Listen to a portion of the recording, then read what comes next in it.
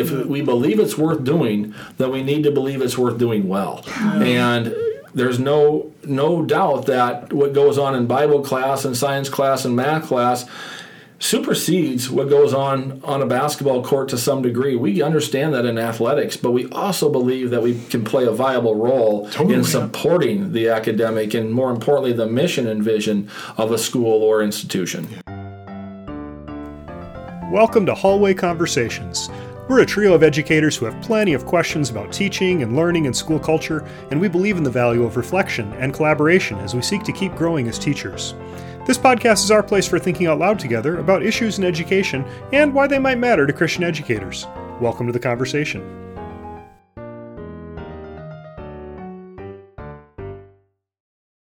Good afternoon, everyone. Welcome to the 90th episode of the Hallway Conversations podcast. My name's Matt Beamers. I'm Abby DeGroat. And I'm Dave Mulder. Friends, we're always looking for topics of conversation and feedback, so please email us or send us a recording of your question to hallwayconvospod@gmail.com. That's hallwayconvospod@gmail.com. We're looking for relevant and timely ideas for you or your community or your teaching, so please let us know if you have a show topic ruminating around in your head. We'd love to hear from you. Today we're joined by Mr. Ross Dauma, a friend of the program, the athletic director at Dordt University, where he currently serves. Ross has also served as the head men's basketball coach and led his team to the national tournament on 3 different occasions. He has also served as an assistant professor of health and human performance. Prior to Dordt, Ross was involved in secondary education in both public and faith-based schools in Iowa, Illinois, and Wisconsin. In addition to promoting holistic athletics at Dordt via the Defender Way, which we'll talk about, Ross enjoys speaking at regional civic functions, high school graduations, and area churches when the time permits. Thanks for joining us, Ross. Thanks for inviting me here for your 90th episode. It's a big deal. We're glad to have you. You're a big deal, and the 90th episode is a big deal. Ross, Abby, and Dave, in a previous life in what some might refer to as the 1980s, which I'm trying to forget, I participated in every high school sport imaginable. Where I came from, Christian schools participated in some sports against our public school rivals, and sports like men's volleyball and track and field were 2 of my favorite. But we also had what were known as Christian school tournaments, which were a really big deal in British Columbia. They offered us opportunities to play a variety of sports, some traditional, some non-traditional, against our vaunted Christian school rivals. In that context, I had a chance to play badminton, softball, ball hockey, and even tennis, and we won't even talk about how that went. So let me be very clear. There is no correlation between playing all these sports and actually succeeding at them, but I loved it and I have great memories and appreciated those opportunities. I was thinking about that this week. Words I associated with high school sports were words like freedom and carefree and fun. It felt like low-stakes opportunities to use some of my gifts in a unique way with friends of mine. But I feel like something has shifted for both athletes and parents today, and I wonder if we're in danger of high school athletics, specifically in Christian schools, getting away from us. Or maybe it already has. I'm not sure. I'm not sure if it's the pressure to win, and there's nothing wrong with winning. I love winning, I promise you. Maybe it's the pressure of scholarships. Maybe it's a question of identity. Ross, there's lots to talk about around athletics, and we're thankful that you're here because we know you have given it deep thought. But I'm wondering if a place to start is if you can share a little bit about your own experience in athletics, what it's meant to you and your family maybe, and why do you continue to be involved with it? Yeah, no, thanks for that wonderful context, Matt. You go back to the 1980s and remember those years well when there was a lot of really carefree play. It was unstructured. It was just allowed to happen. And you saw a lot of sandlot games, pickup games that happened organically, and they were free of adult supervision and oversight. Right. And it was just fun. Yeah. And I think as time has persisted, it's become a bit more cumbersome for young people to play athletics because it's so structured. It's so formulated for them. And you rarely see a pickup game of basketball at a local court, or you see the ball diamond being used by youngsters who ride their bikes and bring their bats and balls and gloves down to the park, and would really love to see us get back to those days gone by. But athletics certainly played a viable role in my life and my upbringing. I think, like most of us who go into any particular profession, we do so because we were influenced by people once upon a time who the Lord put in our path. And I would say that's true of myself. I had a number of very influential coaches, both at the middle school and high school level. And because of their influence, I wanted to become a coach at the middle school and high school level myself, and majored in education and taught for 14 years in the K-12 setting and coached sports of football, golf, baseball, and of course basketball along the way, and really just wanted to be involved with the sport. And I take a look at athletics, and I just believe that it has the potential to be just a wonderful vehicle for so many things in life. However, I do think that it's severely tainted in our society today, and in need of redemption and reform, and that's what we're seeking to do here at Dordt University by way of our Defender Way. But the immense potential and the intimate contacts that athletics really affords is something that we don't want to miss. But doing athletics differently and doing them better than what society currently deems is appropriate for us today certainly needs to be our aim. Yeah, thanks. Well said, Ross. Ross, in spite of some of those changes, in spite of some of the loss of the carefreeness, the organicness, the sandlot, the kids just playing out without adults overseeing them, like you say, it has shifted. What still delights you about athletics? So, like, what is beautiful about it, and how do you see it, in spite of the brokenness, the potential for it to contributing to human flourishing, or can it still? Maybe is a question. No, I think it can, Matt, and I think what's really motivating and invigorating about it is once all the structures have been removed. In other words, once the dates and the times have been established, and the youngsters arrive at the venue, then it becomes very carefree. And for that moment in time, there you have just the organic play that can naturally arise from a setting of such. And the car ride home, perhaps it can be somewhat tenuous, but for that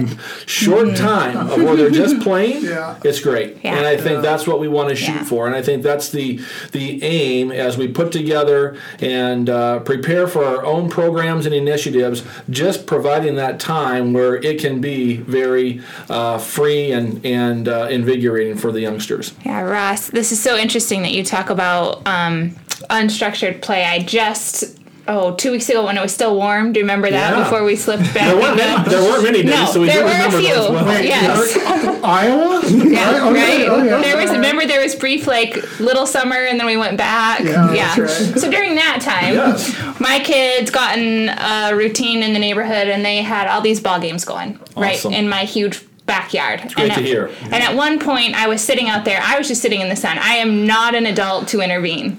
And I don't know if you all know that about me, but if my kids are playing and you are playing, I'm not in it. Right. And so, but I wanted to be outside in the sun because it was so warm, right? So I'm in my lawn chair reading and just listening. And at one point I sent a text to my husband and I said, the amount of interpersonal skills that these kids are developing, like they did try to come to me for a while for conflict resolution, and I just was like, no, figure it out. And like the skills that I watched happen in real time among these kids from 12 to 7 was the youngest. Right? All trying, and can you imagine a 12-year-old who's really good playing with a 7-year-old who is my son, right? Trying to hang in there. And it was fascinating. And so I think the potential, like you were talking about, is so great for some of those real life skills. Well said, and I concur with you, Abby, that those are just the moments you want to capture and be able to replay again and again in the future. And it's interesting you mentioned that. That was really one of our deep hopes with the advent of the American State Bank Sports Complex and open turf time, where we were just going to allow a 2 or 3 hour block of play to happen naturally. There would be nothing constructed in terms of this is a particular sport that's going to happen on this section of the turf, or at this time we're going to play kickball. It was going to be, you have 120 square feet of turf, go play.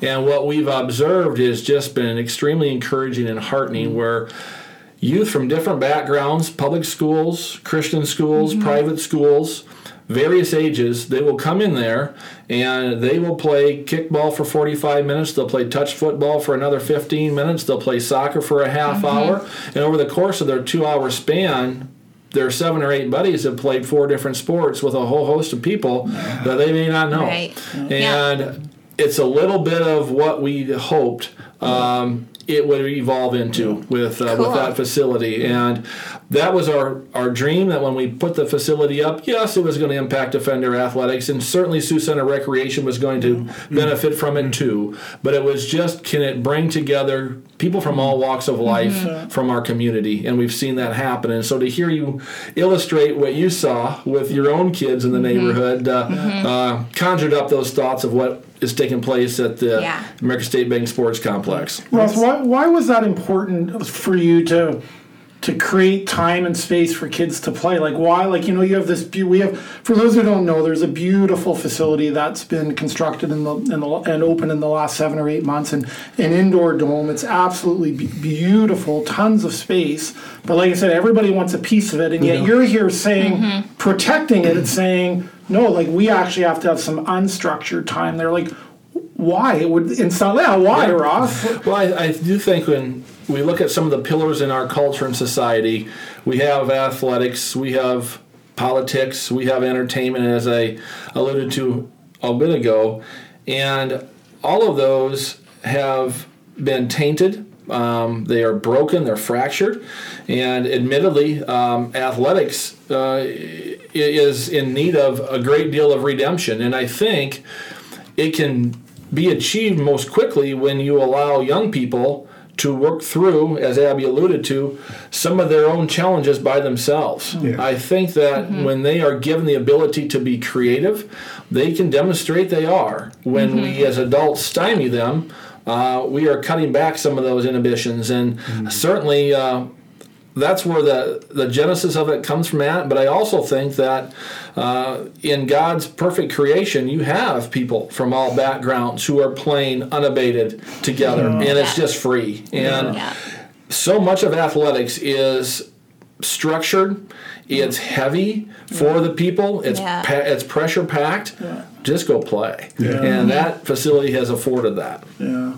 Hey, Ross, I want a bit of the elephant in the room is the role of parents in terms of some of the stress and anxiety that athletes feel. Like I'm a parent. I know I've contributed. I've contributed to my daughter's not always flourish. No, I haven't done it well. I wish I could have done it better, right? And so when I'm thinking about this, and it's not just parents, like there's a whole host of reasons, but I think at least I can tend to be over involved with it. So if I can ask personally for a minute, I know you have a son who plays golf in high school and he's at a very high level.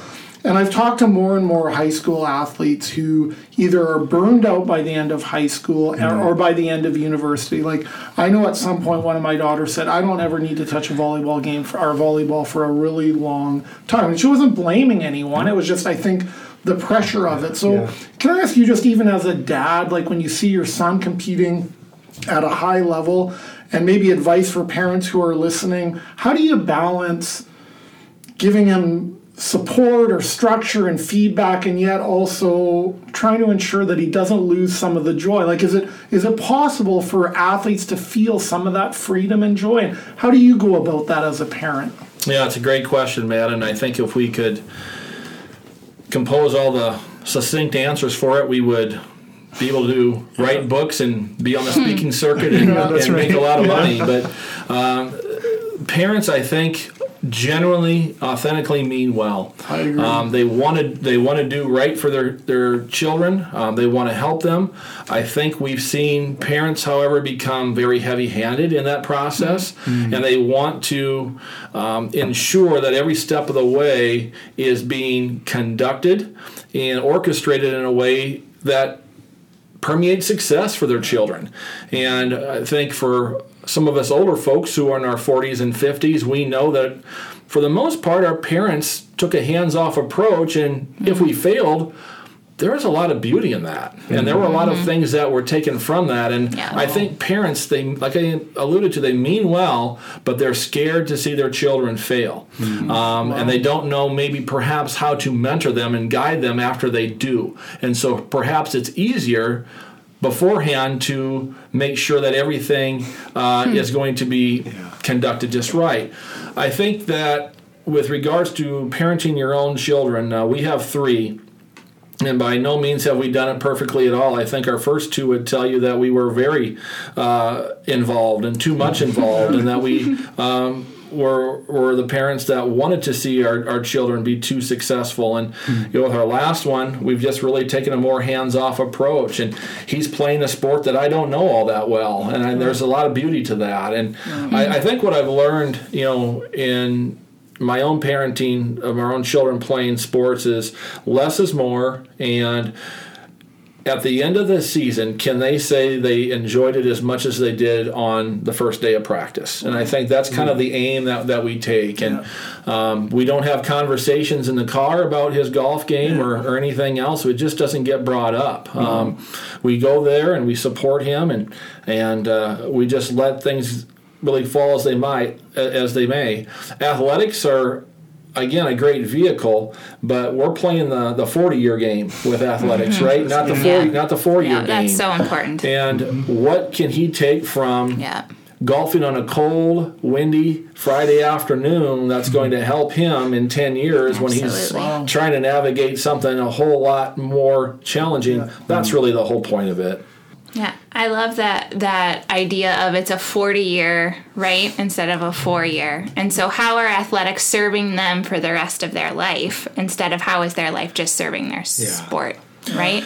Right, and when we think in terms of the 4-year experience using high school, a lot of times now we're really wrapped up in it. Matt, this goes back to your preamble earlier of, is it about scholarships? And unfortunately it is in many cases. And I really liken it to the great race to nowhere, where we're working so hard and diligently as adults to see that our children get a scholarship, but at the end of the day, they're probably going to get it anyway if they play half as many club games or AAU games as they are. Yeah, and to see folks miss church because of the fear that they need to be playing a Sunday morning basketball game or a softball game in front of college scouts, I think we've lost some perspective on that a bit. Yeah, no, well said.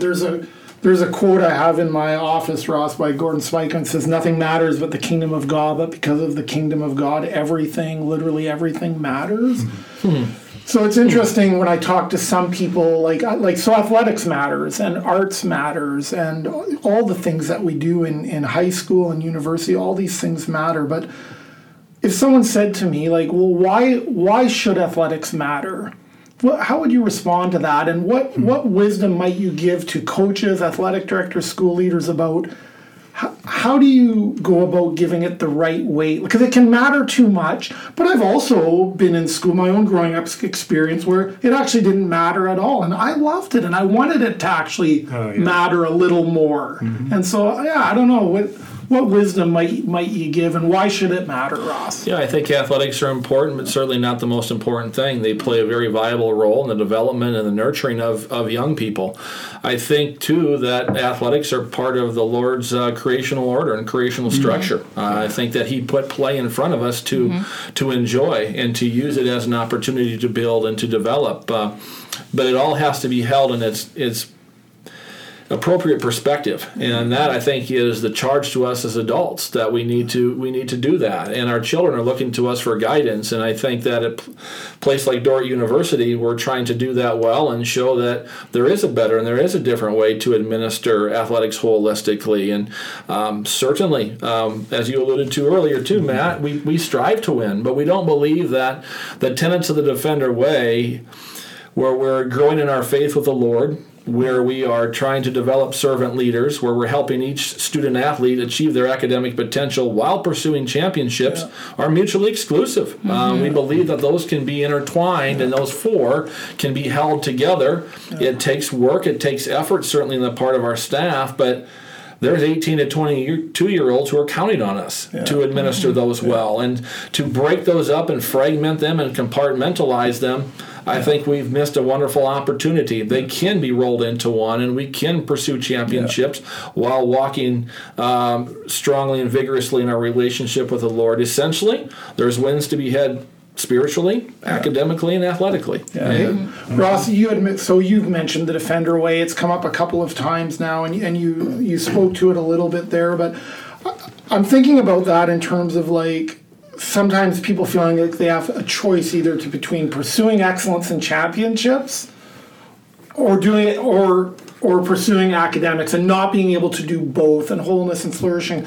So I think we can put a link to the Defender Way in our show notes, because I think there's a lot to be learned. I actually find it really peculiar in a beautiful way. Like, it's something that I do think sets apart what we're doing here, but can you just talk a little bit? So for those who don't know, Dordt University, our team name, we're the Defenders, but can you just share a little bit about the history, the context, like how it came about, why it's important? Yeah, just can you talk a little bit about it, Ross?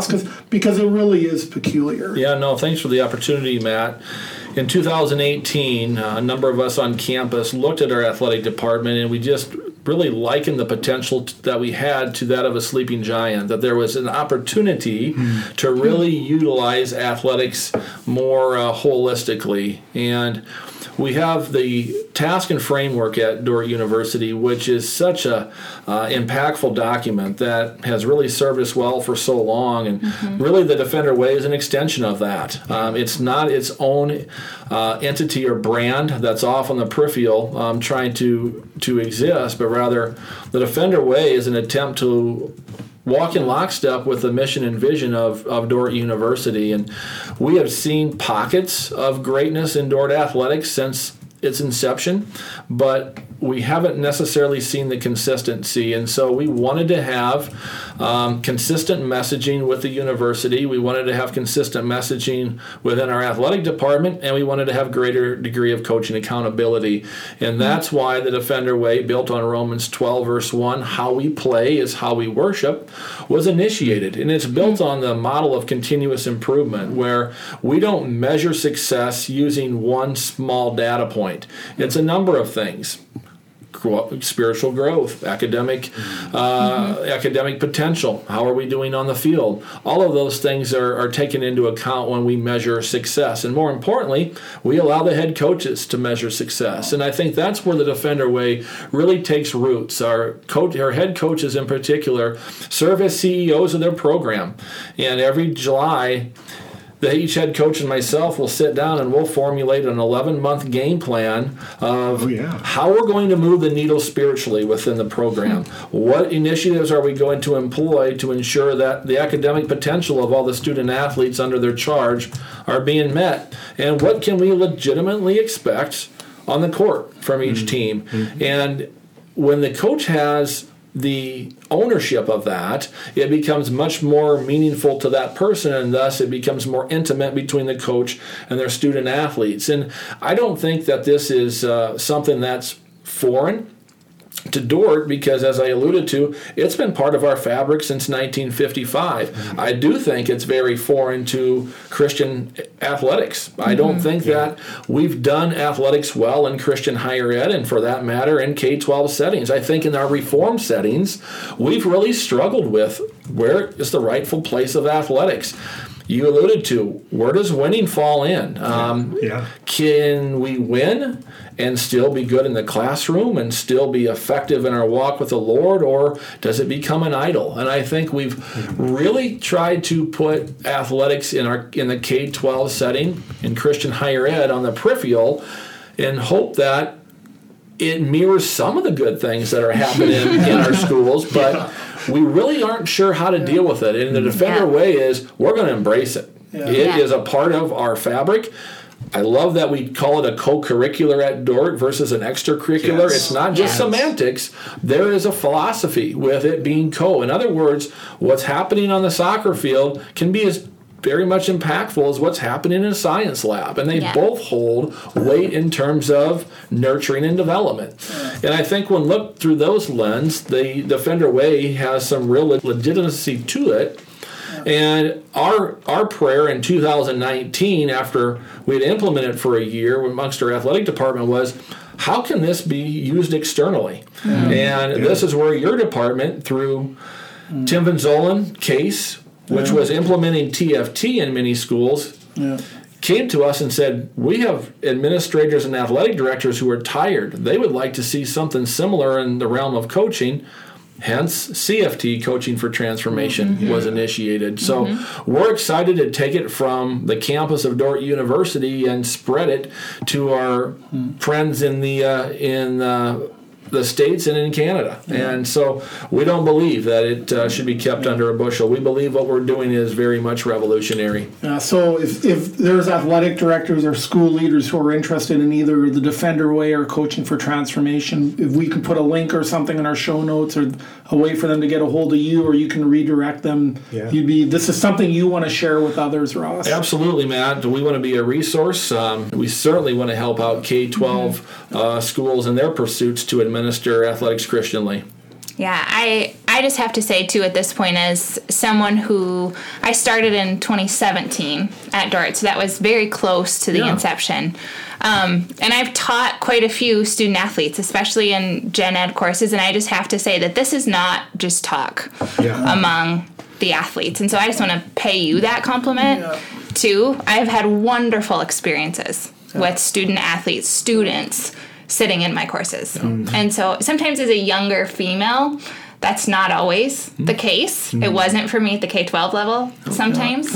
And so I just want to put that plug in to your program as well. Very nice of you to say that, Abby. Thanks so much. And I give the credit to our head coaches, who understand the role of athletics on our campus. They know that it has an intimate impact on their student athletes, and they use that platform to leverage their student athletes to do well. And again, athletics plays a small role in their life. It's nothing that should be anything more than that, but it can play a role. And it's really encouraging to hear you see that in the classroom playing out. Thank you. I just want to loop back to what you were saying about co-curricular. I love that we say that at Dordt, but just to encourage our listeners too, like, have that conversation at your school, among your faculty, among your staff, with your administrators, like, what is extra about extracurriculars, right? And if it's something that the school should be offering, shouldn't it be part of your mission and vision and a way of embodying all of that, right? Well said, Dave. That is well said. I mean, if we believe it's worth doing, then we need to believe it's worth doing well. And there's no doubt that what goes on in Bible class and science class and math class supersedes what goes on a basketball court to some degree. We understand that in athletics, but we also believe that we can play a viable role in supporting the academic and, more importantly, the mission and vision of a school or institution. Ross, if someone was new to a position, or a principal or an athletic director, and they had a sneaking suspicion maybe that, I wonder if things are out of whack here, or it doesn't feel as healthy as... To put you on the spot, what might be some self-reflection questions, or how do you assess if it's healthy or if we're giving athletics the right way? Because there might be school leaders out there who I don't even know what questions to ask. Sure. So what might be some markers of a healthy program? And if I may dare say, what might be some markers where maybe things are out of line a bit? Sure. Well, to use an adage from the educational world, it's not what you teach, it's what you emphasize, right? And I think you see that in athletics, too. What is a school really emphasizing? Is it banners and trophies and results, or is it processes? When you go on someone's social media, is it promoting championships, or is it promoting processes? And I think you can find that out very quickly in about a 10 or 15 minute undercover of what a school really promotes. And for us, certainly results are important, but promoting processes is really, I think, the strength of the Defender Way and Christian athletics overall. I think that's what we would love to see out of a fully functioning Christian athletic program is about processes that are being accentuated by the principal, by the athletic director, and by the coaches who are leading the student athletes. And I think when we start to really don T-shirts that emphasize the number of state championships versus what our mission is as an athletic department or a school, I do believe, to use your your adage, it does become out of whack. Yeah. Thank you so much for being here today. Yeah. No, it's great. Thanks, Really for appreciate it. thanks for the opportunity. This is an awesome platform you guys have, and you built up a listenership. Keep doing the good work, brother. Yep, thanks. Yeah. Just keep trying. Yeah. We do it together, and it's an easy place Yeah. to work at from that standpoint, right? You're working Okay. with so many good people, and it's a blast. This is a special place. It's a unique place, but it's a special place. Yeah, So for sure. yeah. Friends, we know that your time is valuable, and we want to thank you for joining us today for another hallway conversation. Whether it's this day, this week, this month, or this school year, we hope that the Lord gives you what you stand in need of, and we want to send you here with a blessing. So to our listeners, may the Lord bless you and keep you. May the Lord make his face shine upon you and be gracious to you. May the Lord turn his face towards you and give you peace and give you peace and give you peace. Amen. Thanks for listening, everyone. We hope you have a great week. This podcast was literally dreamed up during one of our actual hallway conversations. Our music is by Ethan Mulder.